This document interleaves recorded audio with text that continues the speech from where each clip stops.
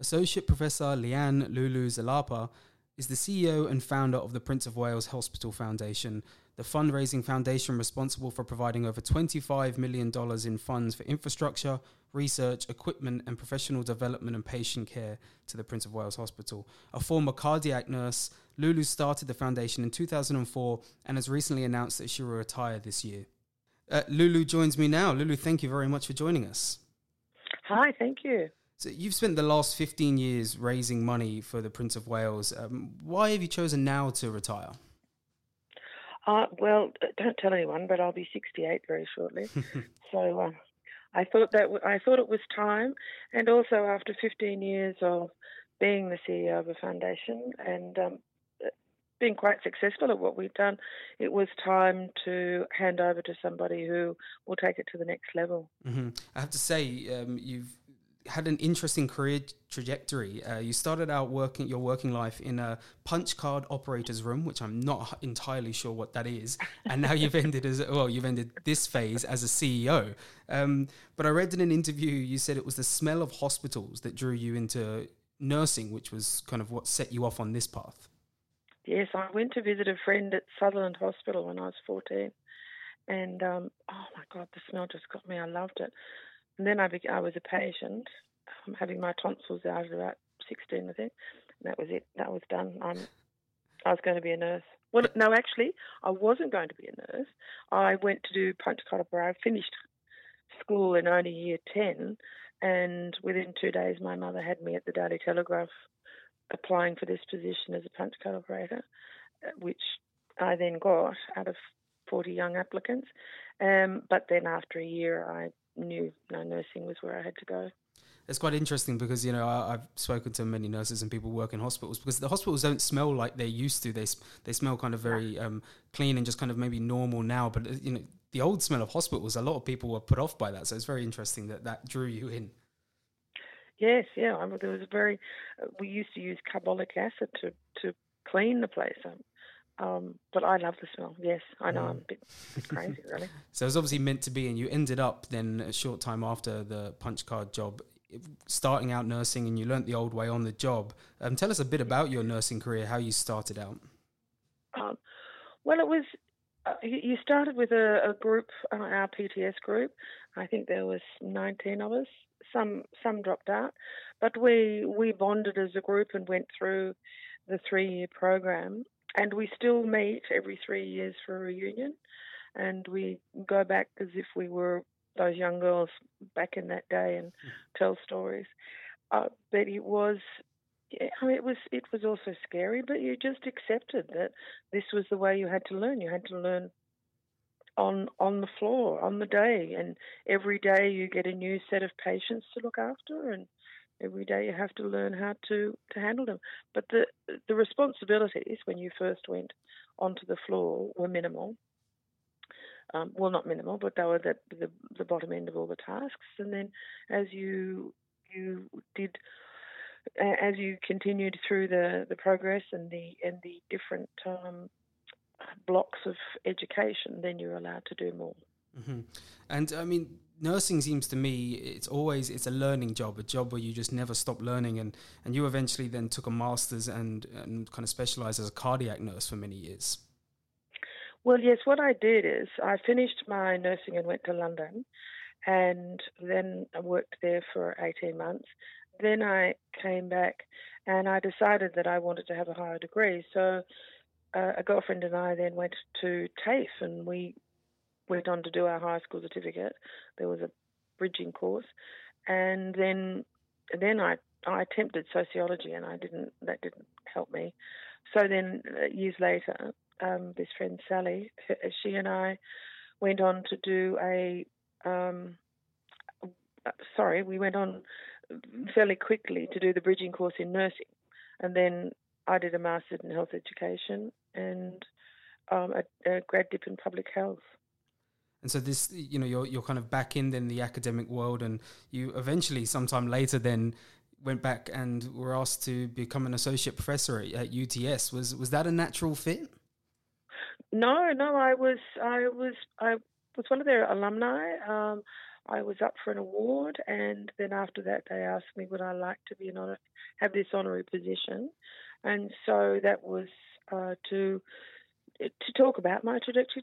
I have a saying that nurses are capable of anything.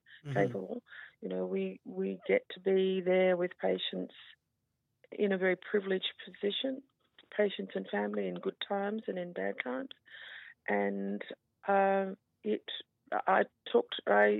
used to talk about that, and how my trajectory has been extraordinary. I just think I've had such a great fun, and it's not just been bedside nursing. Yeah, well, I mean, it's interesting you say that nurses could do anything, because I wanted to, talk about your nursing career, because to really show how interesting it is the way you veered off into fundraising. How did the idea of fundraising come about? What were the circumstances that led you to that point?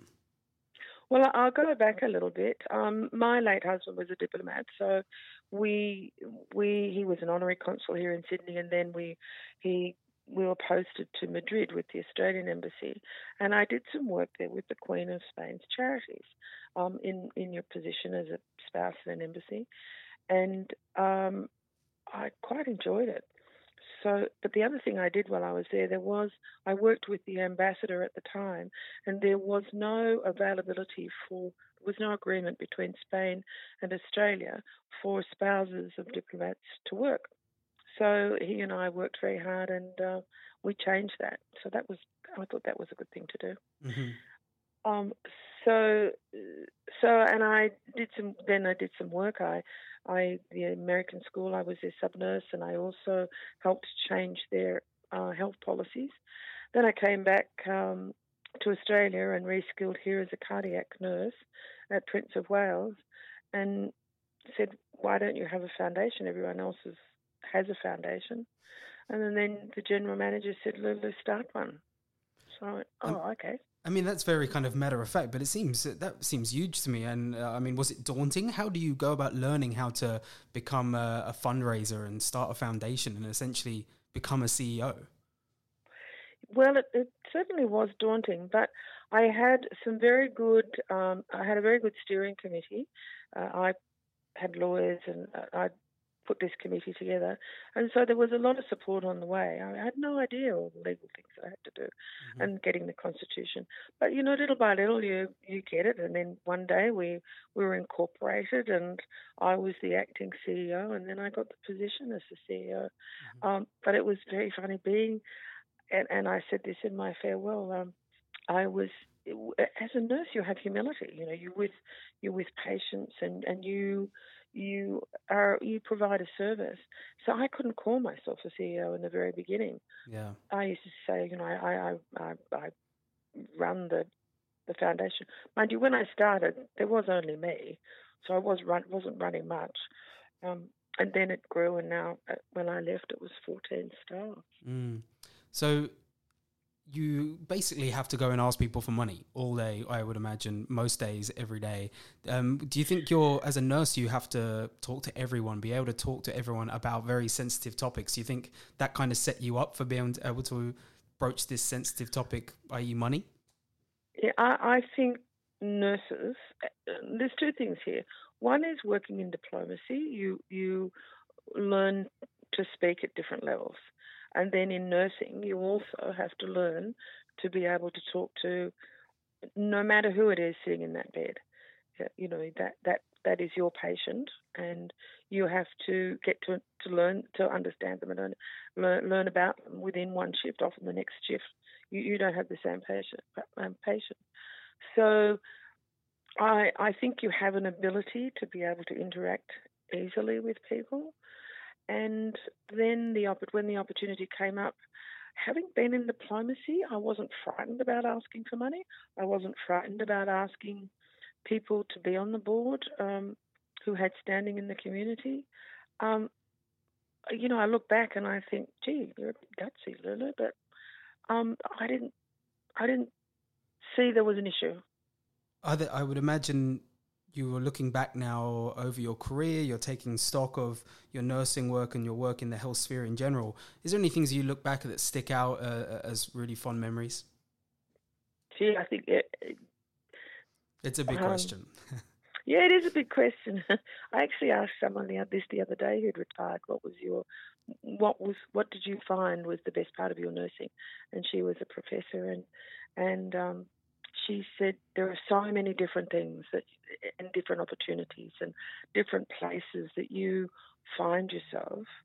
I think really being with patients and family has been, in my nursing career, was important, and then the fun after hours you had as a nurse with your mates, and then within the foundation is actually watching people who were prepared. I didn't always have to ask; people would just give, and that was astounding to me. That people are so generous and do want to look after others.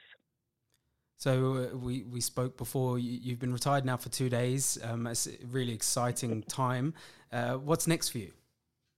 Well, actually, I've got a friend in Thailand phoned me yesterday and said he wants to set up some sort of foundation for expats with dementia in Thailand. So that was day 2 yesterday. So you're not resting on your laurels.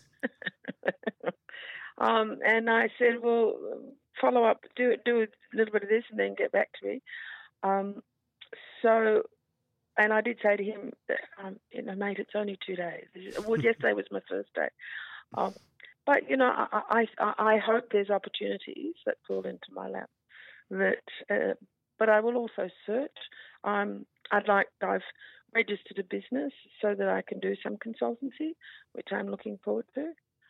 And whatever I do at UTS, and for me personally, I want to be an